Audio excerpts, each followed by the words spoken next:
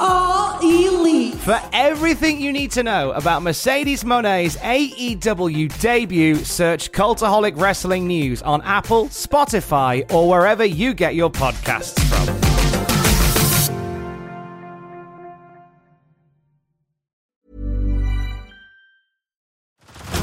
Head over to Hulu this March, where our new shows and movies will keep you streaming all month long. Catch the award-winning movie Poor Things, starring Emma Stone, Mark Ruffalo, and Willem Dafoe. Check out the new documentary, Freaknik, The Wildest Party Never Told, about the iconic Atlanta Street Party. And don't miss FX's Shogun, a reimagining of the epic tale, starring Anna Sawai. So, what are you waiting for? Go stream something new on Hulu.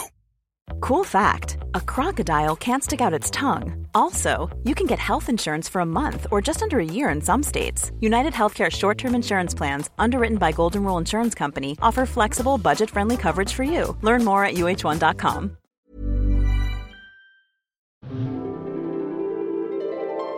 He can't say that. I can. He's rolling in his grave. Basically, you basically can. If you could only watch 3 wrestling matches, what would they be and why? This is what I'm asking some of wrestling's best. In the ring, outside the ring, behind the scenes, or behind a microphone. I'm Tom Campbell. Thank you for joining me once again on Cultaholic Island for another episode of Desert Island Graps.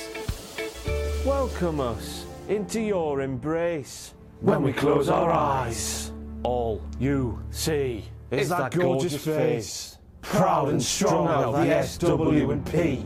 All we see is you, our beautiful wank pheasants. And if there's one thing I know I am, I'm Ross Tweddle, and I'm proudly wank pheasant.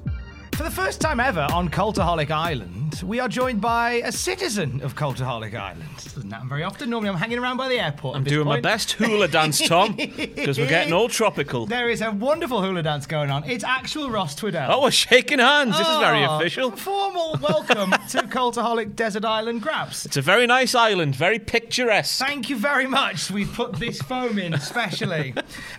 Before we do anything else, do you get annoyed when people get the surname wrong? Because I've said it before I met you, I heard about 300 different pronunciations of it. Well, it's all Adam Pacienti's fault, because Adam Pacienti, in his accent, goes, "Oh, Tweddle. It's a funny second name, isn't it?" He started calling me Tweddle, and it happens so often on camera at the start of Cultaholic. I was just like, well, my name's Ross Tweddle now. But officially, it's an Irish name, and it is actually pronounced Tweddle officially. But my mum, being from the north, was like, "We're not that posh. It's Tweddle." Oh, so, really? Yeah. Do you have any Irish heritage that you're aware of? I've probably got loads. I need to do that DNA thing that had Dec related to Dixie Carter. Yeah. I need that thing in my life. I'm going to do it soon. Who'd have realised this time last year that Declan Donnelly would turn out to be one of the most powerful men in North East wrestling?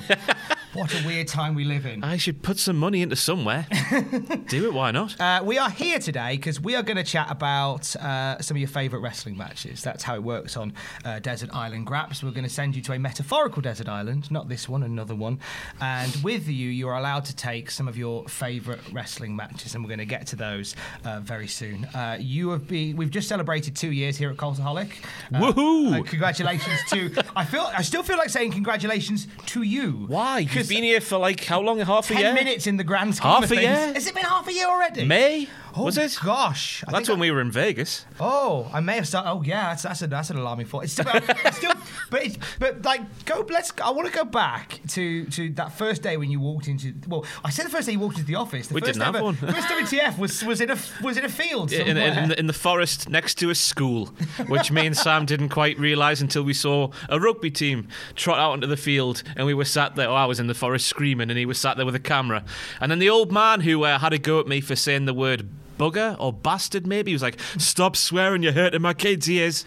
He had 2 dogs with him, so he would call his dogs kids, which is quite adorable, but also quite unnerving. A little bit peculiar. And he kept saying as well, "Well, I know what you're doing," as me and Sam were in the bushes with a camera next to a school field. I don't know why they would think that. It's quite an acid test for confidence and stuff to do any kind of filming outside. I hate it. I die of shame. When I went to Amsterdam, vlogging I found very difficult.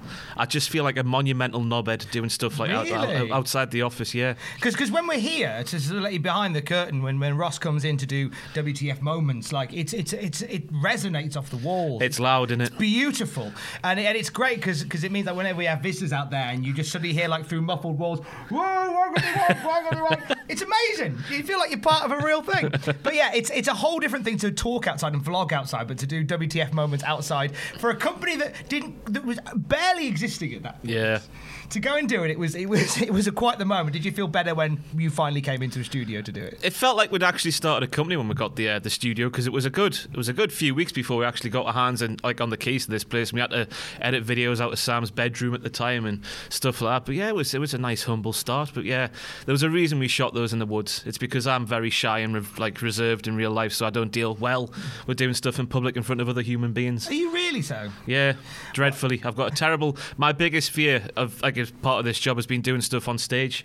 Like went to the convention last year with Wrestle Talk, and then doing stuff in Vegas at Starcast. I really struggle with it. It's weird to say that with this line of work.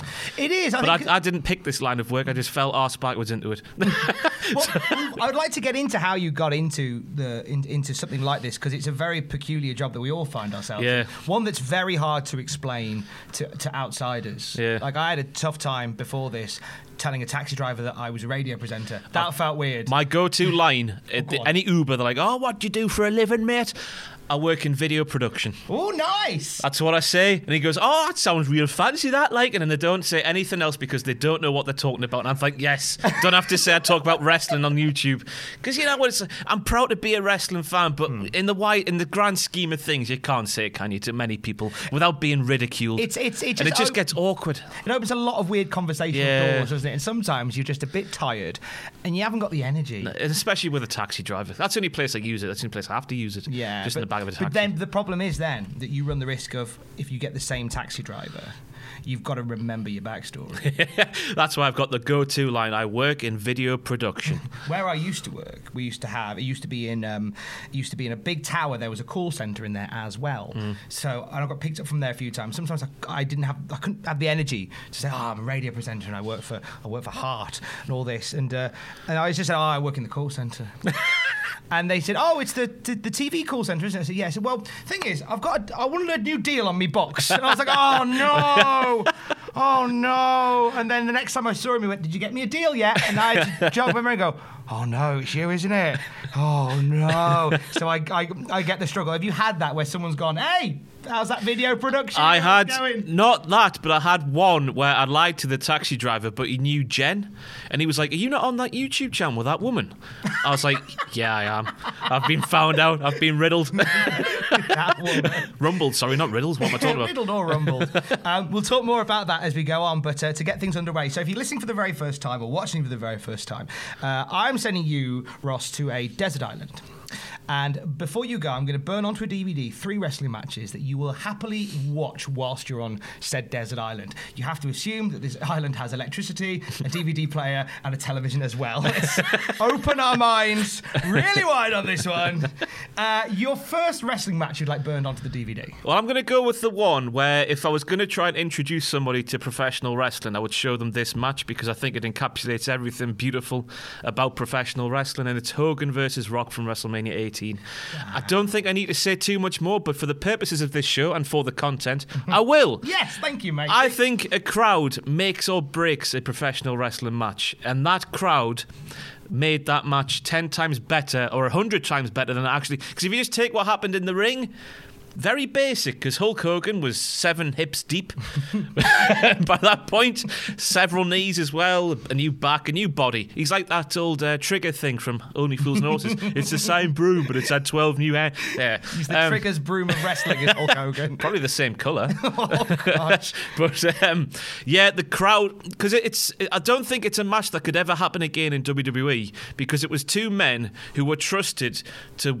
react off the crowd. Because the story goes that everyone in the company expected, obviously, Rock being Rock to get cheered and Hogan being NWO Hogan and having tried to kill The Rock in the build-up to that match to be booed. But Toronto's Bizarro land, where the people who you normally cheer get booed and vice versa. So, yeah, they were allowed to react off the crowd. it just makes you smile when you watch it. I know it involves Hogan and whatever it's happened in recent years happened. I don't particularly have got time for the guy anymore. But you watch that match still this day and it just makes you smile.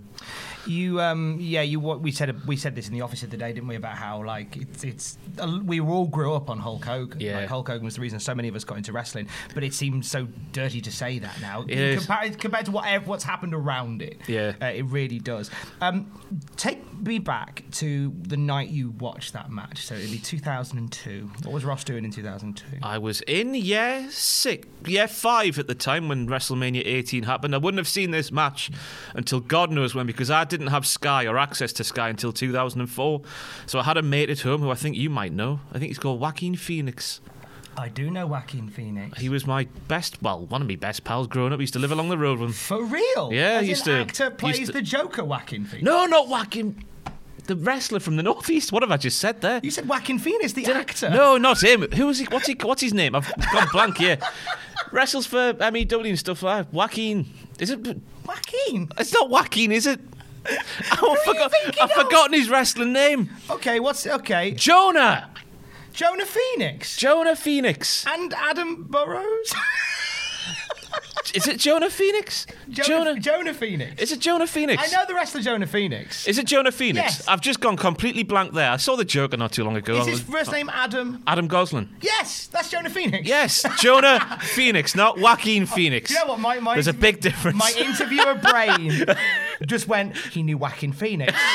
In my head, I've already clipped that bit off. I put it online with a picture of the Joker and a picture of you next to it.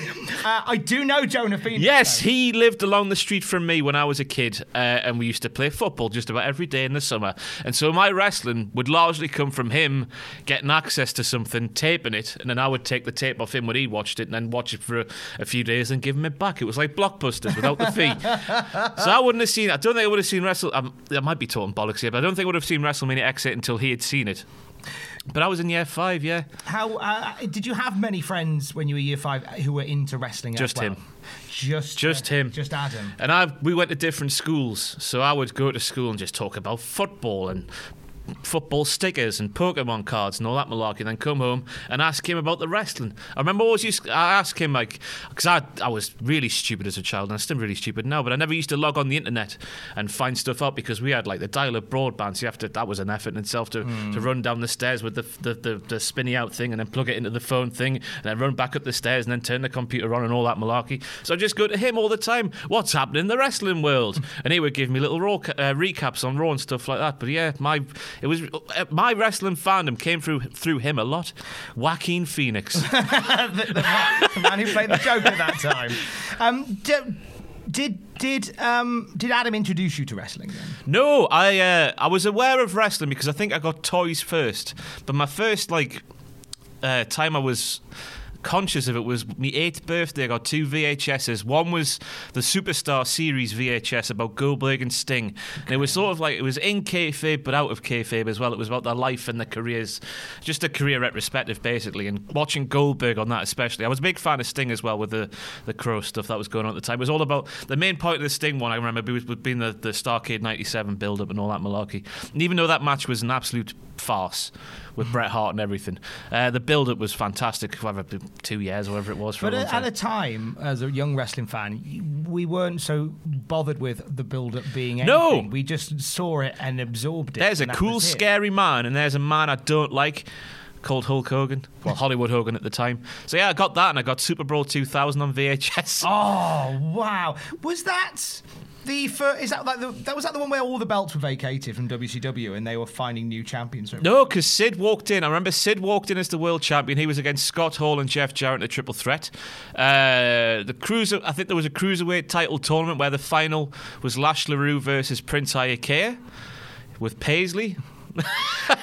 Isn't it great? James Brown was there. The cat wheeled him out. Remember this because I remember thinking the cat was the dog's bollocks because he was able. Because I knew even though I was a young lad, I knew who James Brown was. Not very well, but I knew who it was. And he wheeled him out and started dancing with him. And I was like, he must be the biggest guy in wrestling.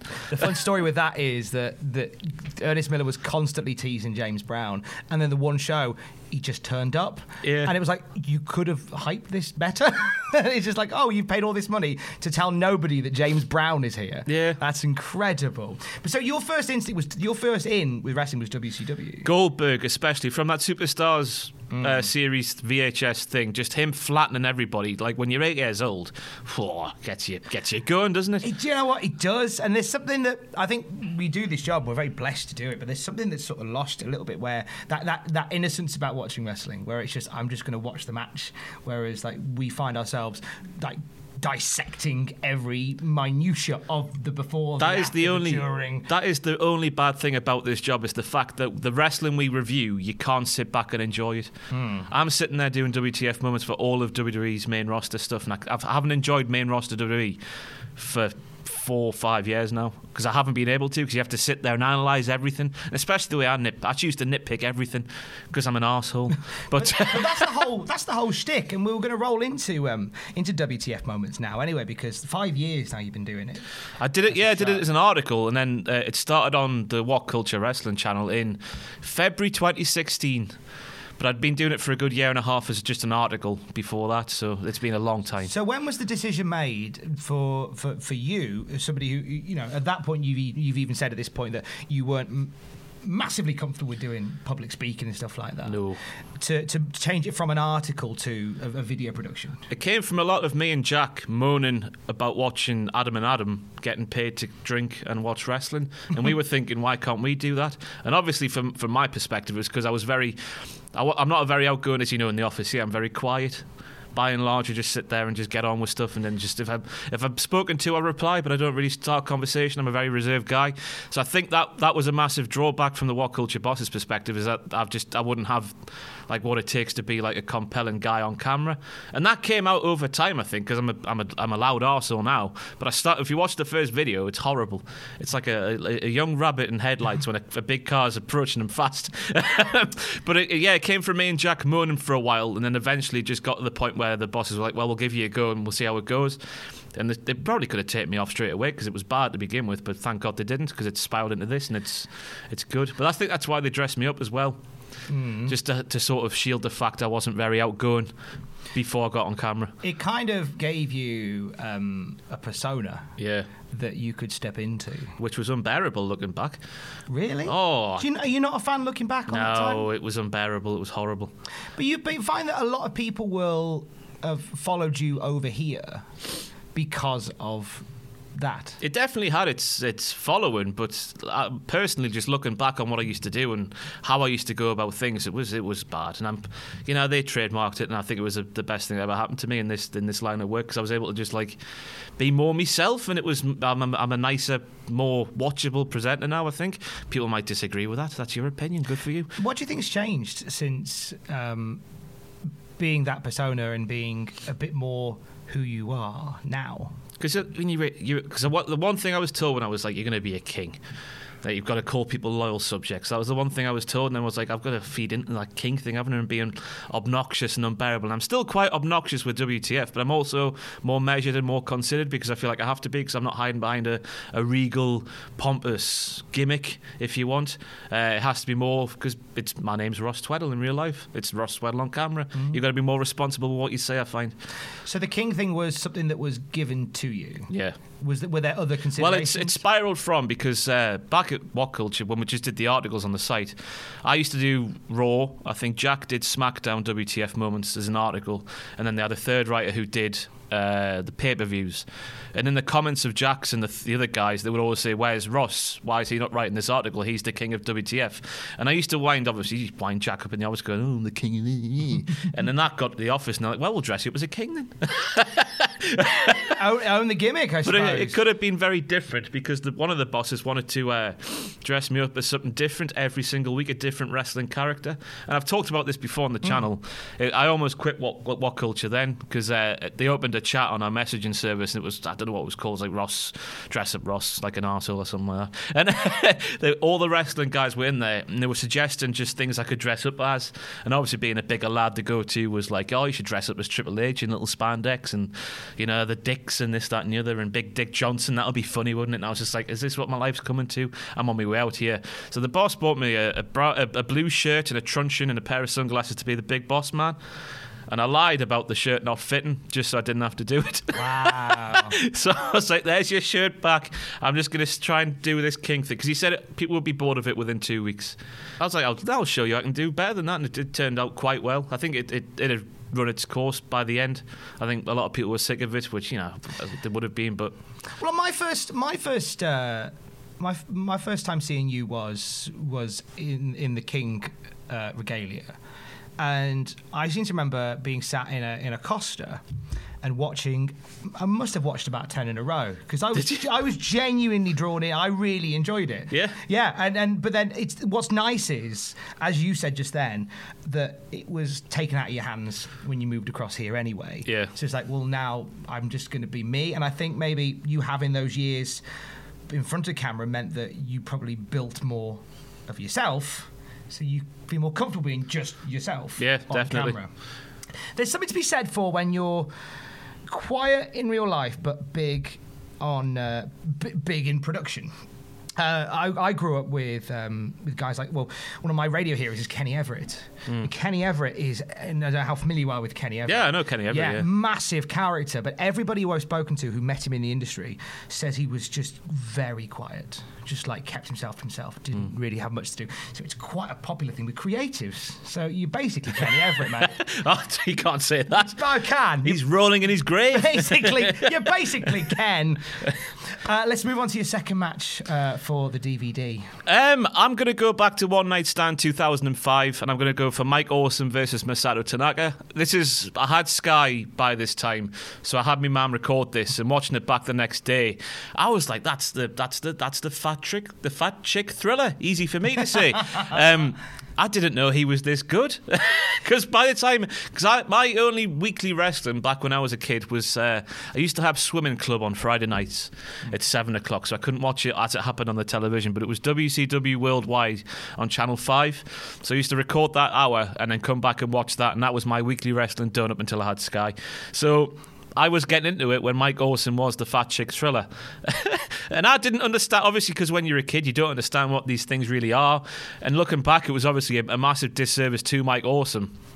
But I watched that match, and then I went back and thought, I better look this guy up a bit more, because the internet was a thing you didn't have to plug in the wall anymore. Yeah. So you go back and watch him, and he's one of my favourite wrestlers, Mike Awesome, and that's not taking anything away from Masato Tanaka, because he played his part wonderfully in this match, and I understand that they had a million matches together where they beat each other up. I was going to ask you whether you'd seen any of the other Awesome Tanaka matches. This is the only one I've seen, but I know they did a couple of big ones in like the original ECW.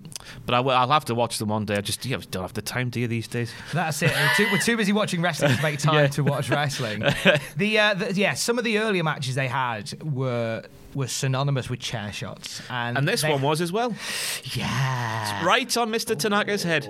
They haven't. And what a head he had, by the way. Take Abdullah the Butcher and add a bit more.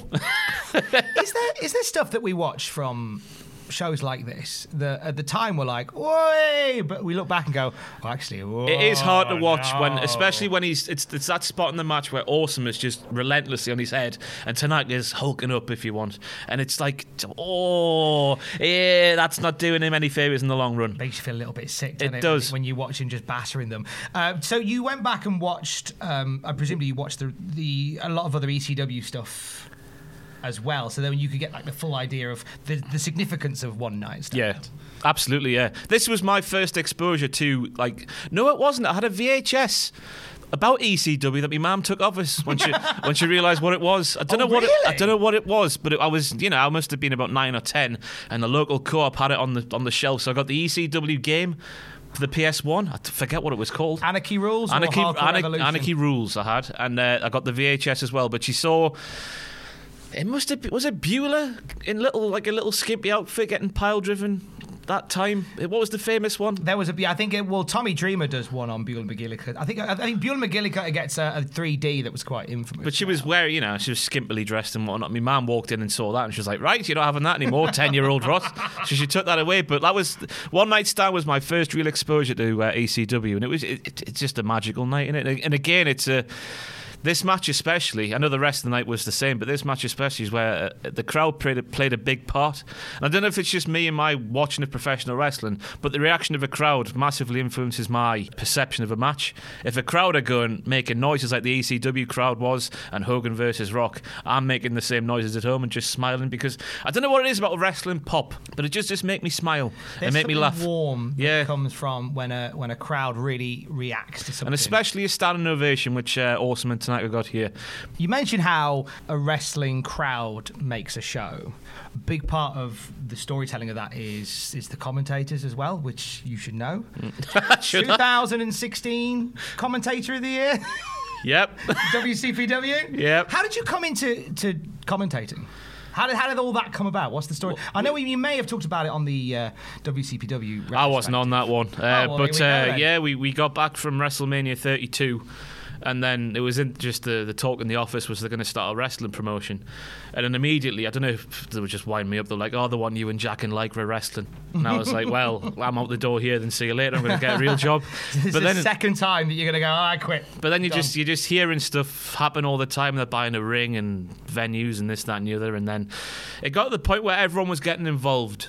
And I was like, do I want to? Because I was initially very much against the idea of getting involved because I don't want to be in the wrestling industry. I was just happy doing silly stuff on YouTube. I didn't want to take away stuff from people who wanted to do it because it just felt wrong. Because I know if I wanted to, I don't know if it applies to YouTube. If someone just waltzed in this office and started doing WTF moments and I'm there want to actually do it, I'd be pissed off.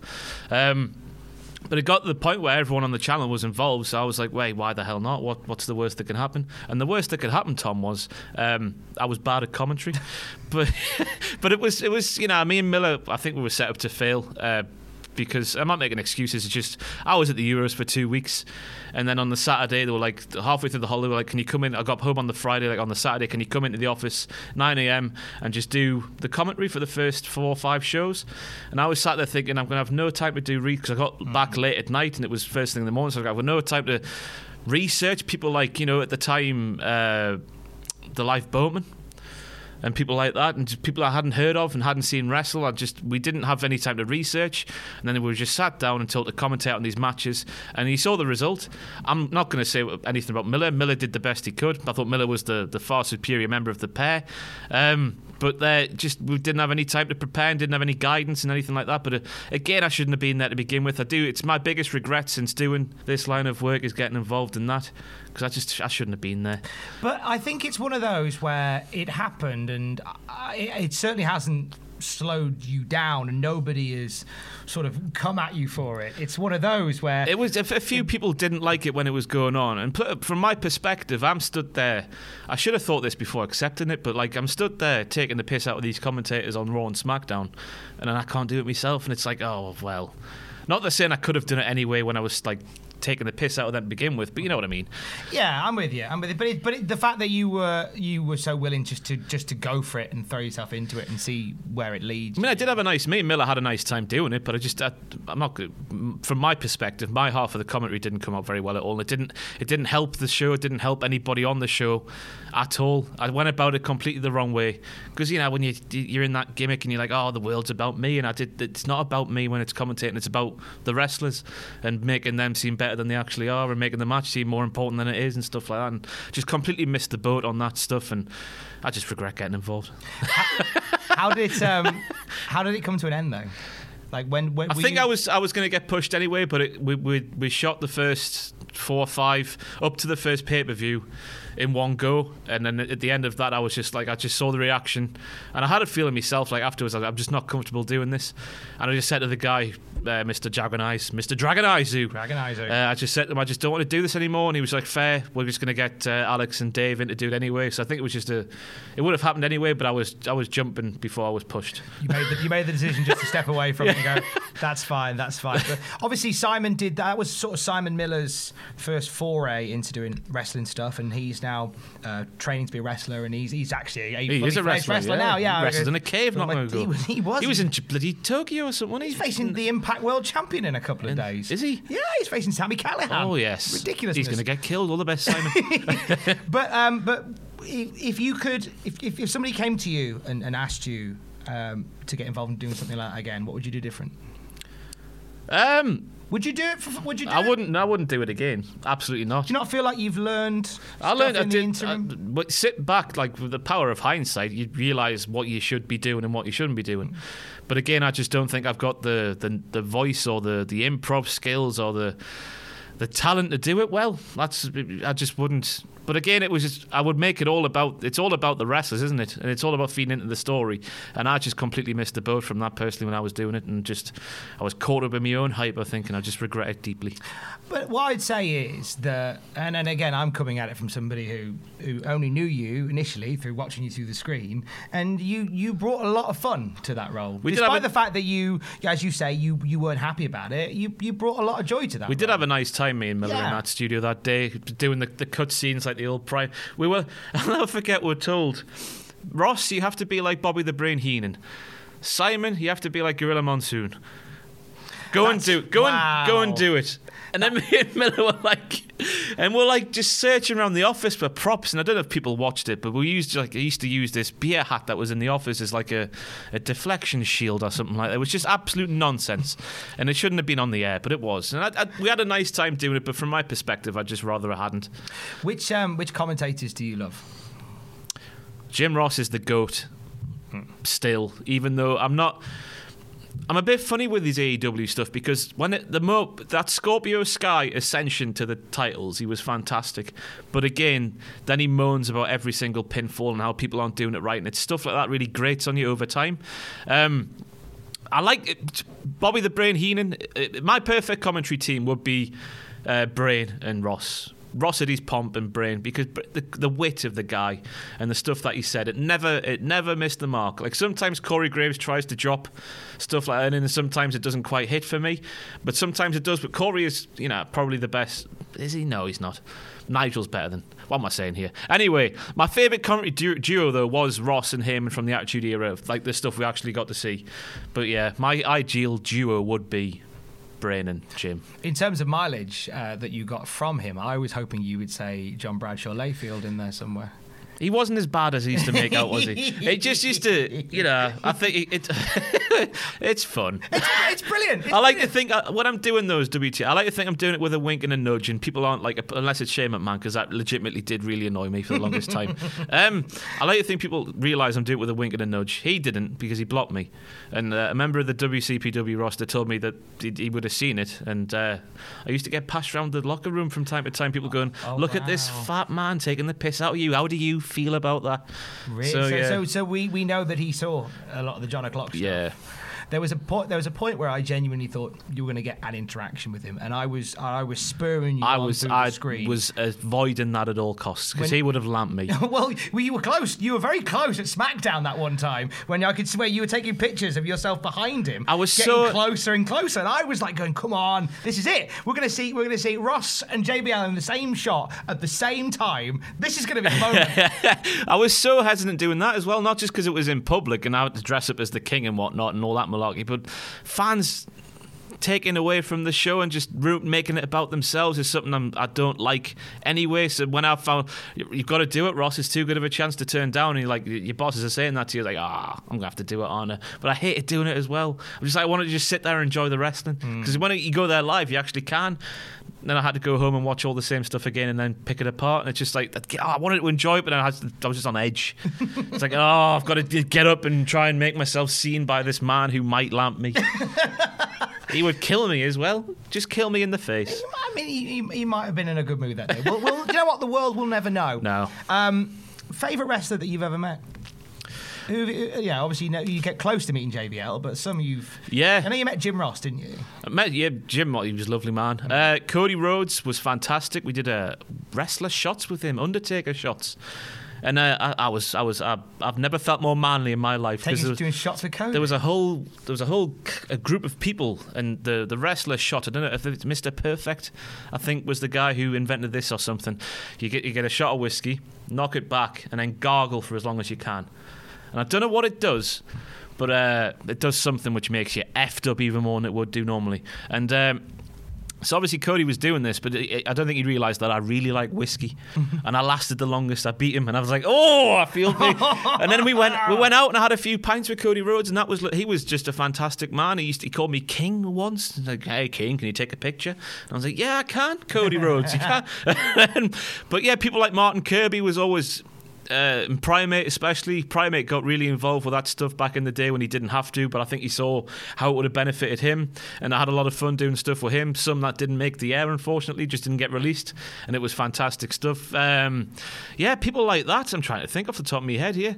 Ospreay was a nice man to talk to, even though he didn't follow me back on Twitter, which I'm still gutted about to this day, because that pointless stuff matters to me. I've not really had a bad experience with a wrestler, to be honest with you, the ones I've met. Would you say the gargling whiskey with Cody Rhodes was sort of your ultimate wrestling WTF moment? Yes. For Ross? Because I beat a wrestler at a wrestling thing. I don't know if I should say this on camera. Yeah. But it's out there. Well, I really like whiskey. Whiskey's nice. You like whiskey, yeah. And you like Cody Rhodes. Yeah. So it's a happy combination of the two.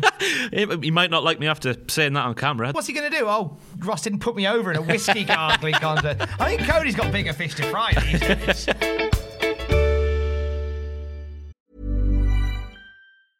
Cool fact, a crocodile can't stick out its tongue. Also, you can get health insurance for a month or just under a year in some states. United Healthcare short-term insurance plans, underwritten by Golden Rule Insurance Company, offer flexible, budget-friendly coverage for you. Learn more at uh1.com.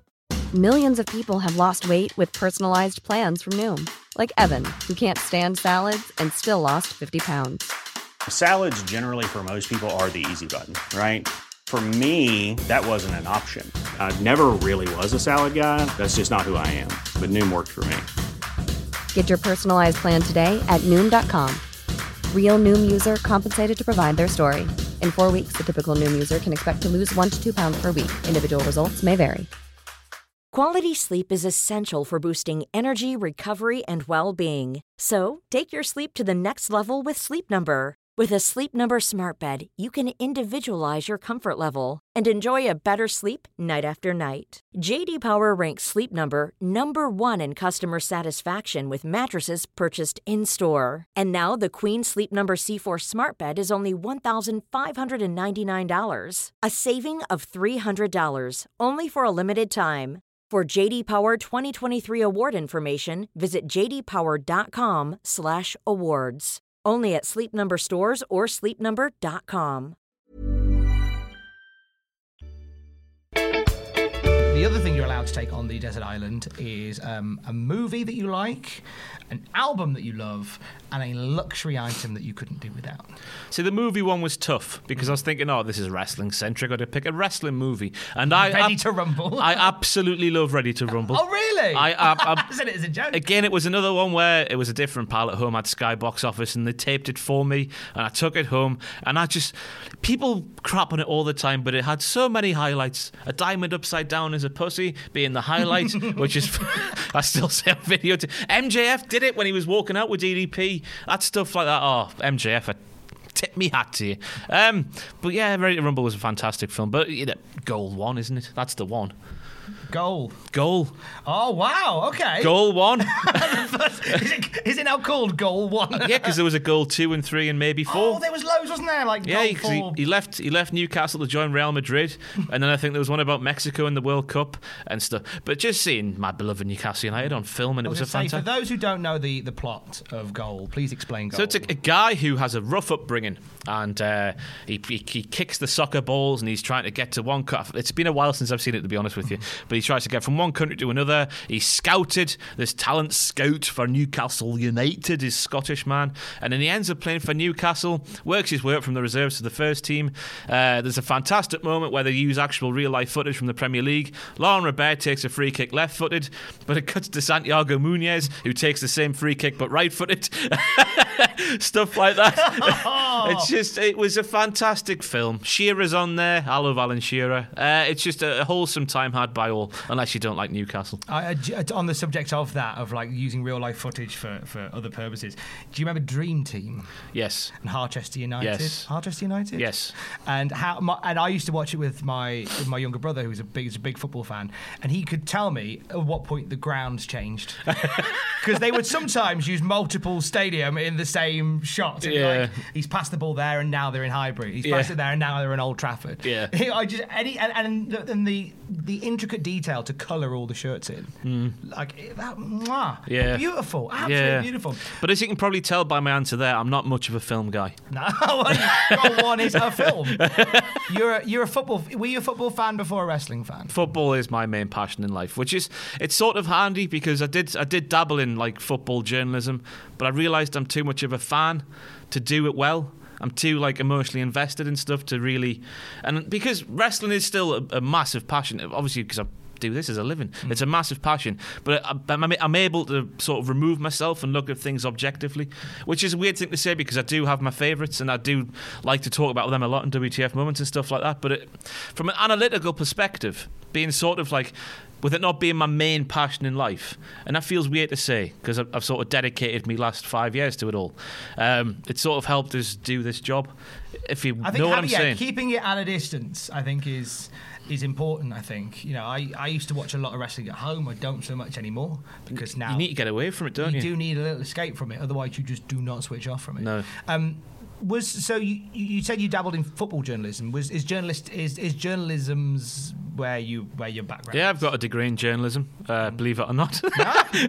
Believe it or not. I do tell people there are actual journalists here, and sometimes they don't believe me. I honestly, I don't see myself as a journalist in this line of work. No, we're just clowns, aren't we? We're just clowns on YouTube. We make a fool of ourselves for the joy of others. I think to the extent of when the camera's on you do. But I think what a lot of people probably don't realise is you write a lot for the website as well. Yeah. So like a lot of the news articles, which are just here is the news that's happening. Because sometimes we'll do videos and people will go, "Can you just tell us the news?" And I normally go to the website. It's all there. Yeah. You can just go and read it there. Most of it's there, but my time's with this extra WTF of week now. My time is limited. It's suddenly you've taken on a lot more of that. Yeah, it's hard. It's a hard thing to juggle. But yeah, if you do not like the news the way it's presented on video, it is on the site. That's on me. But no, 100%. What are you meant to do? You meant to just literally sit there and go, Seth Rollins tweeted something bad today. I think sometimes you got to put on a show. That's it. Some people, I think, just read the news to me. I've seen a few channels because I find that I look a lot more at what other wrestling YouTubers do, and there are some where they just in like a minute read the news bit. That's not yeah, it's there. But people watch us for enjoyment. So if we're not having a good time on camera, people aren't having a good time off the camera watching us. And I think, like when me and you do the news, it's an absolute farce, and I think it's great. It just goes off on many tangents.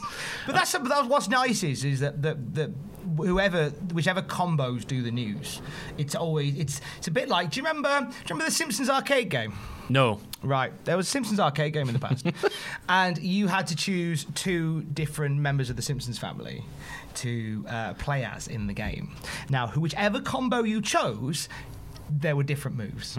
So like if you were Lisa and Marge, there was a combo where you jumped on the shoulders. If there was Homer and Bart, there was one where Homer would swing Bart around. So what I'm saying is the news at Carholic is a bit like the Simpsons arcade game, is that whichever combo you get, bit different each time. It's a bit different every single time. Yeah. And I feel like if you check in for the news, you're just going to be annoyed. Because it takes ages for us to get to it sometimes. No, I fully, like, you know, I agree with the way the news is presented on our channel, because doing it the other way is just boring. Yeah. It's just, you want a bit more, don't you? You want a bit of entertainment and have a laugh. Yeah. A bit of spice in your You can't have a laugh when someone's just going, here is what happened, in a monotone voice. It's true.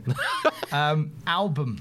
An album that you take on a desert island with you. It's ABBA Gold, isn't it? Oh, mate, nice. Take out Dancing Queen from that, because I don't like Dancing Queen as a song.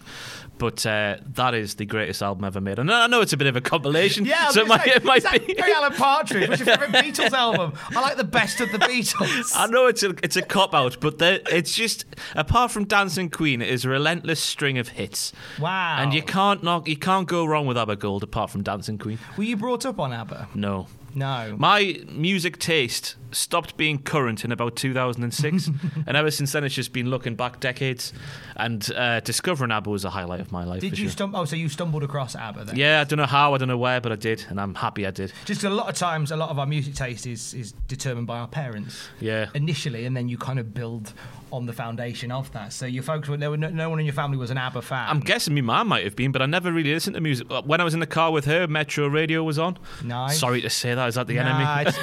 Hey, it's all peace. It's peacetime now in my world. Tony Horn in the morning. That was the school drive thing. Big fan of Tony. I get messages from Tony Horn. Is he still on the air? Last I heard, he works for a station called Rossendale Radio, where he basically is a director of this independent station. He wanted to get back to his roots of just doing sort of radio that he loves in a place that he loves. And he's a big fan of the Valley, and he does a show there that I've dipped in quite a few times. And yeah, Tony Horn is very much a staple part of radio in the northeast. Yeah, he was on for years when I was going to see. I think he must have been on my entire school life, getting the lift to the. You have had Alan Robson your entire life as well. If it's Night Owls. Northeast I radio. delivered pizza to him. No way. Yeah, I had a gap year where I couldn't work out what I wanted to do, so I went and worked for a pizza place. No way. So I was a delivery boy. Boulevard's Pizza in Morpeth. It's delightful. Boom. Best pizza in Morpeth. Yeah, but I delivered to him and Steve Bruce's house, but Steve Bruce wasn't there. It was his wife. No, I was gonna say. But my mum works for the council, so she knew that he bought Kevin Keegan's old house in Tramwell Woods in Morpeth, and you opened the door and it had like Manchester United shirts in the porch door, so I was like, this must be Steve Bruce's house. When he was manager of Sunderland, this was. Oh, blimey. Yeah. Are they're the most famous people you've ever delivered pizza Yes, to? Alan Robson and Steve Bruce. That's impressive. Some people would wait their whole lives as a pizza delivery person to deliver to names like that. I used to love Alan Robson on the night. Did you deliver the pizza to Metro? Because I can imagine him going on there going, hello, can you send me pineapple pizza? So this is in Morpeth, with a ghost in it. And then some old biddy would just pop out the box and, Alan, I've got this neighbour who I don't like. But no, he lived in Morpeth, on the outskirts of Morpeth, which is a little town about 15 miles north of here where I grew up. So he lived on the outskirts, and it was just in his house. Nice big house he had, though. Did he wear a hat when he came to the door? No, he had his receiver in full view. Amazing. He is a radio legend, and I didn't quite excited. I didn't realise until after that he was the bloke who presented Alan Shearer on the stage that day. That's Alan Robson. In goal? No, when Shearer signed for Newcastle in '96, he's the guy going, here's Alan Shearer. I couldn't put a face to the name for many years, but I realised that I did not expect Alan Robson to look like that. He's an he always he's a surprise when you meet the Flashing Blade for the first time. It ended recently, didn't it? It did indeed, a couple of weeks ago. So now it's just on a Sunday night now. Is it? It was honest. It was one of those things where the radio industry has changed so much in the last sort of 18 months. Hence why I'm here. It was all. It was so. Do you know what is Alan Robson's run on radio? 48 years, I think it was, like a legit 48 years, and after the first two, people were going, he'll finish any time now. After the first two, they were like, he's done soon. And like a career like that, we will never see the likes of. He is basically the Undertaker of radio, anywhere. Like a streak that was just unstoppable. And now it's over. It's like, we'll never see the likes of that again. He could be his older, smaller brother when you look at them when they were young. Very much could be, actually. They look very much like it. Just a smaller package. But ABBA Gold is your album. It was closely, I inched out Vinnie Jones's respect. Vinnie Jones has an album. Vinnie Jones covers. Really? Vinnie Jones is from like 2002, maybe. Vinnie Jones covers the hits.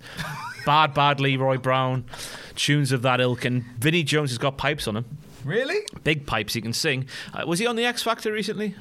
That's celebrity. I say celebrity because I watched the first one with Wallace, and I didn't recognise a single person on there. Yeah, they use the word celebrity quite. I think it's because there's just so many people that you would class as a celebrity now. Jenny off the Chase, I knew her. I knew the rugby players, and I knew your guy who did the Michael Jackson documentary from back in the day. I can't remember his name now. Yeah, but I know who whatever his name was. But I think because there's so many celebrities now in Bunny Rabbit ears. Yeah. Like there'll be people who watch this who will class like yourself like that. It's like, could you imagine? I know. It's weirder things have truly happened. They truly have. But it's a very strange time. But Vinnie Jones is a potential runner for the album. Oh my God! I didn't even know he did an album. Is it like a crooner? I imagine it's like a crooner. it's jazz. Is it jazz? It's like big band music. Oh wow! Yeah, just him in a big band. Like imagine wearing a trilby with some shades when he was singing, maybe a cigar as well. Fantastic album. And a luxury item is the other thing. A luxury item. Ask of you. I would take a bed. Nice. Because sand can be comfortable if it's sculpted the right way, but I like a bed. Bed is the best place in the world, isn't it? Do you sleep well? I sleep well. Now I've got a routine. For a long old while I did struggle, but now you got a routine. You just got to wake up at the same time every day for like a week, and then you've got a routine sorted. So 6:30 now, boom, I'm out of bed. Oh wow! So that start of your morning is your 6:30. 6:30, out of bed, have a multivitamin, have a Barocca. This is new me. I've lost a bit of weight recently. I'm changing my life. You are looking good for it. Thank you. You are looking good. Is there a moment where you went? Because I went through something similar last year. Is there a moment where you went? That's enough now. This is going on far enough. This is going to sound awfully soppy, but getting right. the girlfriend changed it. Because I've been massively depressed for like 6 years, and then she changed it. And it's a sad thing. I know it's a weird thing to say because I'm jovial on camera and whatnot, but yeah, it's not been a good time. No. Yeah. It's you know what? I think a lot of times people just assume that you're always the way you are. And like they can't imagine you being anything other than like upbeat and happy and joyful, and it's like no, I just used to eat myself out of sadness, and then be more sad because I was really fat. Was there? Do you know what? We laugh and we joke, but it is a vicious cycle. Yeah, it is a vicious cycle when suddenly it's emotional eating, which is when obviously when no matter what your mood, it lifts it brings it down, it brings you up, whatever. Eating is the solution, and when that is the solution, that is a problem. Yeah, when I can count the times where I've gone, I'm feeling really sad, I'm going to go to that burrito place in town. Being full will make me feel happier. Yeah. That satisfying full feeling. But then you wake up the next day, I weigh 2 pounds more. And then you do it the next day and you wake up 2 days' time, I weigh 4 pounds more. It's the search for fulfillment. Yeah. And you're seeking a physical fulfillment as opposed to an emotional one. Yeah. So, but meeting Wallace is what changed that. Yes, big time. Did she encourage you to do it, or was it more the case of you wanted to do it for you at that point? Much the second. She just made me happier, and I was like, well, I could probably sort myself out now, and I've tried to. Getting there slowly, but yeah. Is she looking after you and stuff? Obviously, yes. You're looking after each other, I would assume. Yes. Very much a back and forth thing. It absolutely needs to be. Well, it's didn't expect this to go in that direction.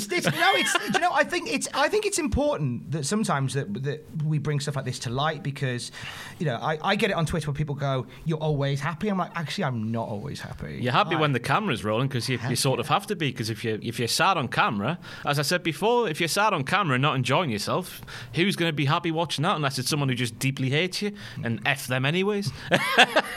It's tough in this job, and I'm learning it.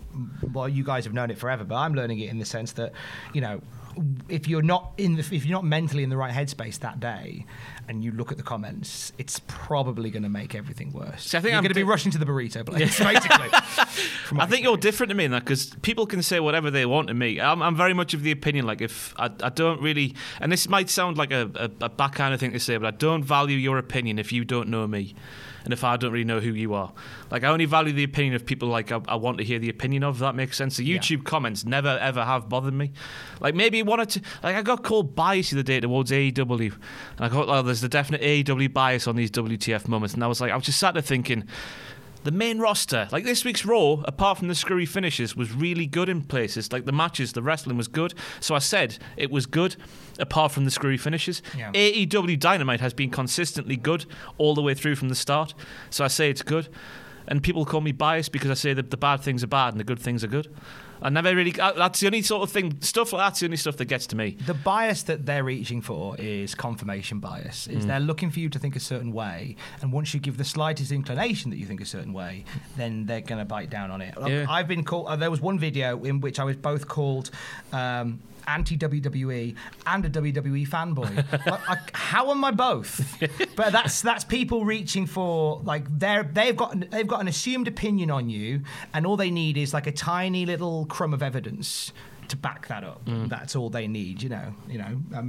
That's probably what's happened there. But yeah, you've got the right idea in the sense that you don't look at them. Like I do appreciate every bit of feedback I get, and like I do sometimes let it affect the way I present things. If I see overwhelmingly people don't like something, I stop doing it because that would be stupid not to listen to the audience. But when people are just insulting you, do it all you want. It's not going to bother me. I find, and Alex has called me, my good lady's called me the troll whisperer. Because there's a few times where I've just had somebody say something horrible about me on Twitter, and I've just said to them, why do you think that's okay to say? And they'll go, oh, because I disagreed with what you said here. I said, what? So therefore I should kill myself because you disagree with me?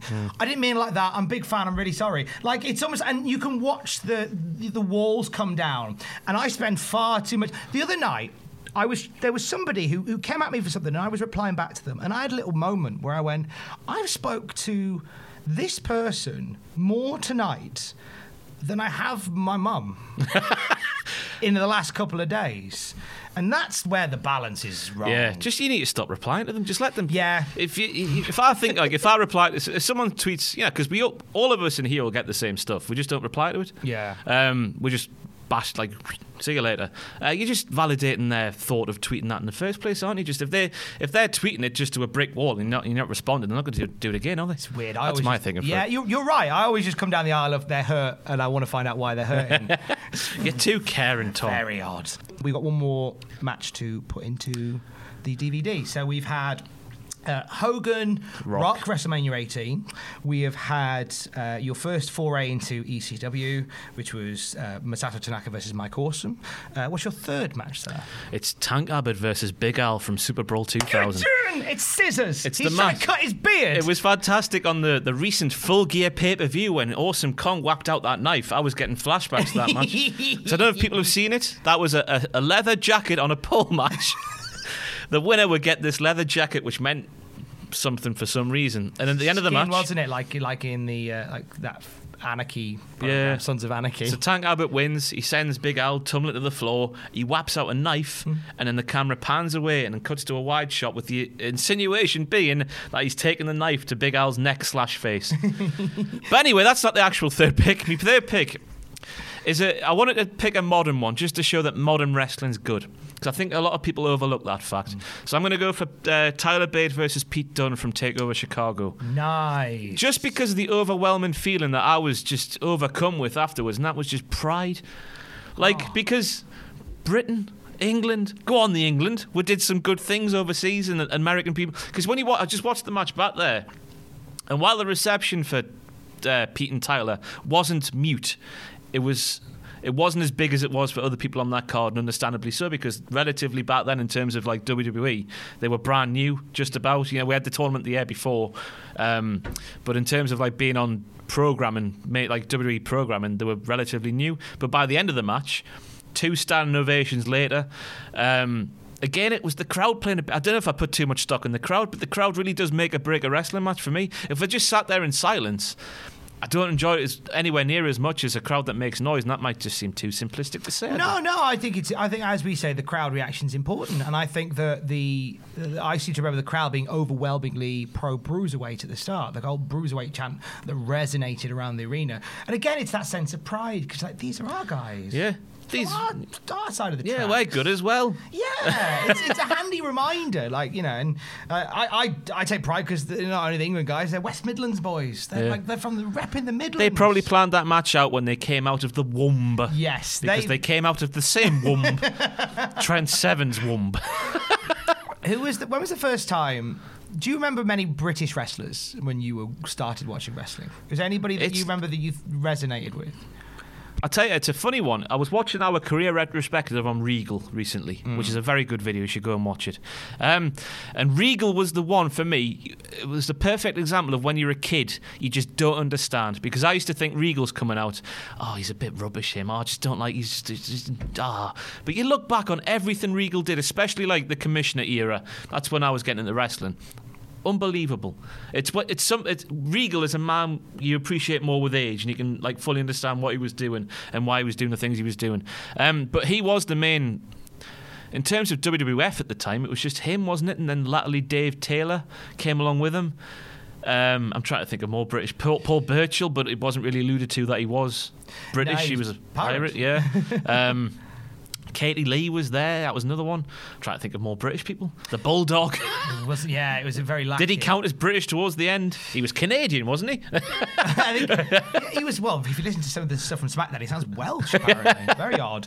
As a British wrestling fan, do you remember the first time you went to a British indie wrestling show? A British indie wrestling show? This is going to sound awful, but it would have been WCPW. That's fair enough. Because, as I say, wrestling, I was out of wrestling from about 2006 until the Royal Rumble of 2012. What brought you back in? It was when I went to uni, and I didn't expect this to happen, but people on my course and who I lived with, they used to watch wrestling. So it was just the pay-per-views. We would all get together with a crate and have a good time, and that was my way back into wrestling, even though, the 2012 Rumble isn't really one that people look back on with much fondness, and it just sort of spiraled from there. And then I got back into podcasts, Jim Ross and Austin and Jericho, and then from there I started watching a bit more, and then from there, What Culture were hiring a football writer, and I was like, I like wrestling as well, that could be my secondary thing. And it all spiraled from there.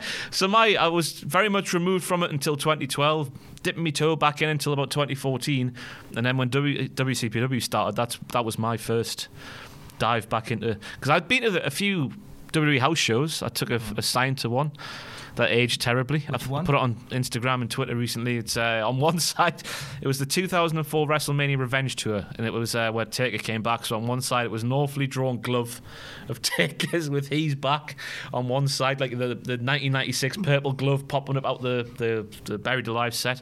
And on the other side, it was a big picture of the Atkins diet book, big orange book, and it said "Big Show needs Atkins." Which aged ironically. Yeah, because no one does Atkins anymore. So I was stood there. It was a big A1 sign. Double-sided, though. I was very proud of it. How cool is that, though, from the day where we would take signs to house shows? Yeah. Because especially was how we communicated. Newcastle was mental. Mental, the WWE ones. It's not so much the same these days because, I don't know what's changed, but something's changed where people aren't as outgoing in these public settings anymore, which is a weird thing for me to say after what we've talked about recently. But you know what I mean? Yeah. Definitely back when we were young, people were more like, wah! than they are today. I don't know if that's just a thing I've picked up on in life. It's more, I think a lot of places, like a lot of outdoor entertainment places, certainly fight to get people through the doors more than they used to. I think because nowadays, like there is so much entertainment indoors that a lot of people don't. Like, you've got access to pretty much every piece of music ever written. You've got access to every film ever made in some way, shape, or form. As wrestling fans, and I said this recently, we live in a great age now where there is so much new wrestling that is fighting for our attention, and on a Wednesday night, literally fighting for our attention. And even if you don't like it, access to pretty much everything that's ever happened in wrestling is a couple of clicks away. Yeah. Why would you want to go out? But all that is there. So was it the Newcastle Revenge Tour you went to? Yes. Tally West Arena it was called back then. Oh. It's not called that anymore. I think it's the Utilita Arena. Briefly, the Metro Radio Arena. Oh, was that for years? Yeah. Aye. But yeah, I was there. Big Show was against Cena in the main event. I touched both their hands. I was on the tiered bit up the side, and then the main event came in, and it was just a free-for-all. People were running everywhere. So I was like, what would I have been, 12? Yeah, 12. I'm getting down there, touch both the hands on the way out. Fantastic scenes. Have you seen anybody that was on that show? Have you got to meet them since? In his job or other jobs? I don't think so. I can only remember two matches. It was the main event, and then it was Nydia versus Jamie Noble in a blindfold match. Right. And the pay-per-view before this WrestleMania Revenge Tour, or a couple of pay-per-views before, they had did the exact same match, step for step for step. So me and my pal, Adam, Mr. Joaquin Phoenix. Well done him being in The Joker, mate. It's amazing. We were sat there calling the match a move ahead. And we freaked out I remember this woman sat next to me there, and she was freaked out. She didn't understand why. But they literally did the same match they did on pay-per-view a month or two before. So it was they were the two matches, and Rikishi danced. I never met Rikishi, though. I had a dream about Rikishi once, though. Oh, really? You know those dreams where you're struggling to do something, and it's something really simple, but you can't do it? Yeah, one of those like dreams. Sometimes when you're on the ground and you can't get up. Yeah, one of those. So we're on a beach, and I was gonna shoot a straight to hell with Rikishi, but I couldn't put my chair in the sand and have it just sit there. I used to sit and fall off and then get back up and put the chair down. And Rikishi was like, "Oh, come on, man, I've got stuff to do for The Rock." I didn't say that. I'm going to go run over Stone Cold Steve Austin. And it got to the point where the chair went in the ground. I sat down. I was like, "Right, welcome to Straight to Hell." And Rikishi, "I've got to go, man." It was one of those dreams. I was like, Should I not say a bit more about why I like Tyler Bate versus Pete Dunne? I think you absolutely should. Pacing. Okay. I watched it back this morning. The pacing of this match, because you'd think we're two young whippersnappers like them. It would just be ba ba ba ba bam, flip, flip, flip, flip, flip, all that malarkey, non-stop go.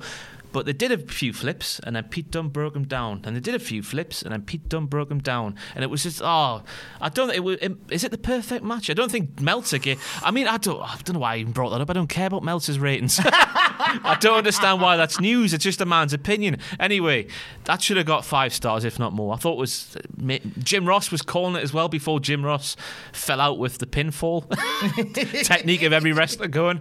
The crowd, just everything came together for that match. It was wonderful, but the pride of them coming in, and they got a good reaction, but by the end of the match it was unbelievable. Just that journey through the match was unbelievable. Pacing, as you say, is important, because I think a lot of people give grief to NXT because what seems to have happened is that since the launch of the USA Network, we've kind of seen the birth of this sort of NXT style in which you skip Act 1 and you go straight to Act 2. Like bell sounds, drop kick out the corner, away we go.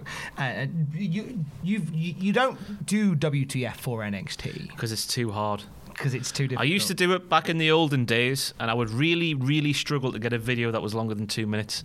And I'm finding that now happening with AEW. Just struggling to get a video that people might want to watch, and just because if you see WTF moments 2 minutes, you think, what's the point? Yeah. But good wrestling's a good thing, but not when you have to nitpick at it, which is, I don't know why. I'm the only person. You made a rod for your own back. I'm the only person that must moan about that thing in the world ever. You made a rod for your own back doing that one. Yeah. Did the right guy win at Dunne and Bate? I think so. Yeah. Because Tyler Bate, I don't know if it was just a bit of a disconnect for me, but it was literally just he would walk out and go. He would do the Queen's Wave, and that was just about it. Unbelievable wrestler, but like in terms of a character, I think Pete Dunne back then had a lot more. Being the bruiserweight and all that malarkey, just felt a lot more. And obviously he had the longest reign in the history of belts, didn't he? After that, 600 odd days or something like that. Phenomenal run as the UK champion.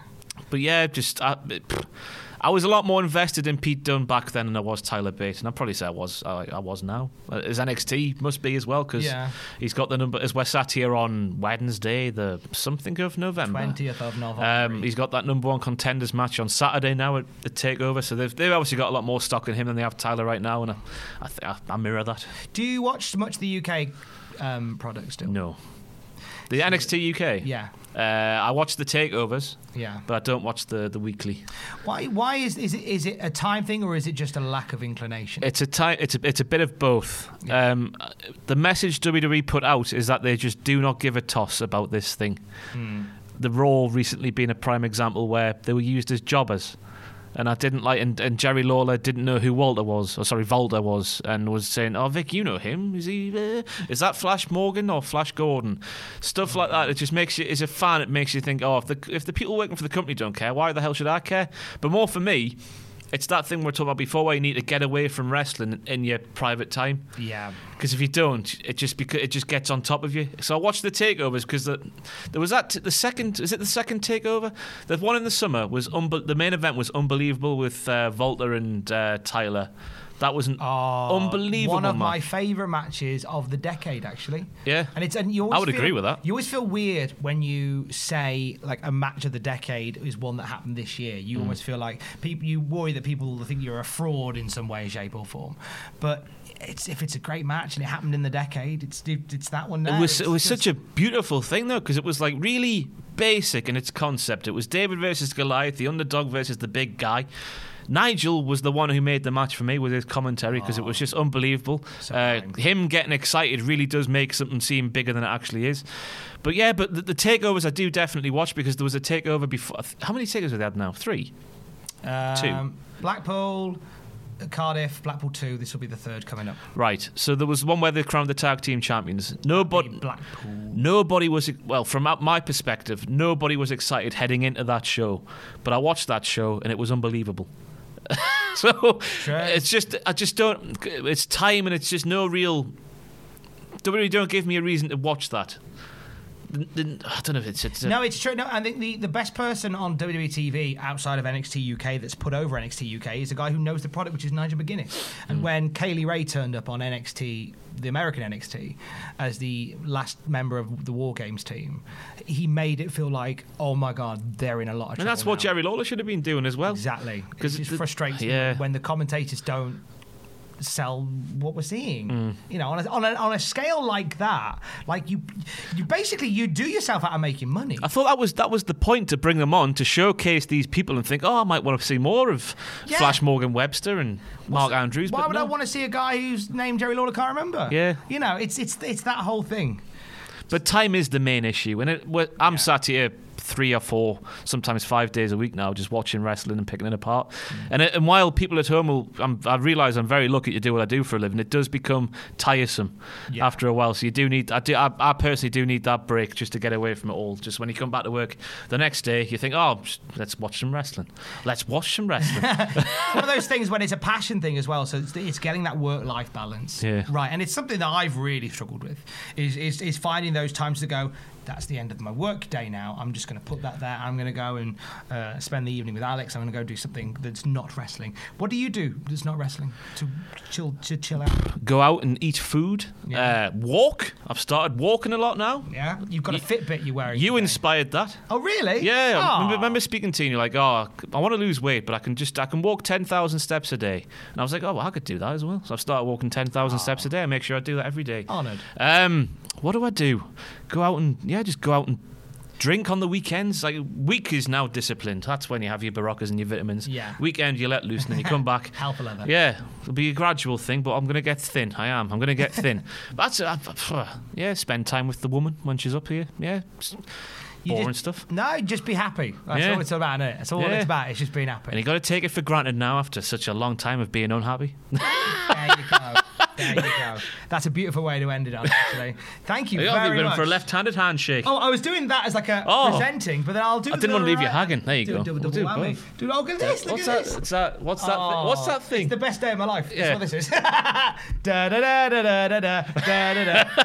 Ross Treadle from off of Cultaholic joined me on Desert Island Graps. Thank you for listening. We'll be back very soon. Bye. Love you. Bye. Sorry. It's all right. It's my catchphrase. Love you. Bye. For all the wrestling headlines in just 10 minutes, search Cultaholic Wrestling News on Apple, Spotify, or wherever you get your podcasts from.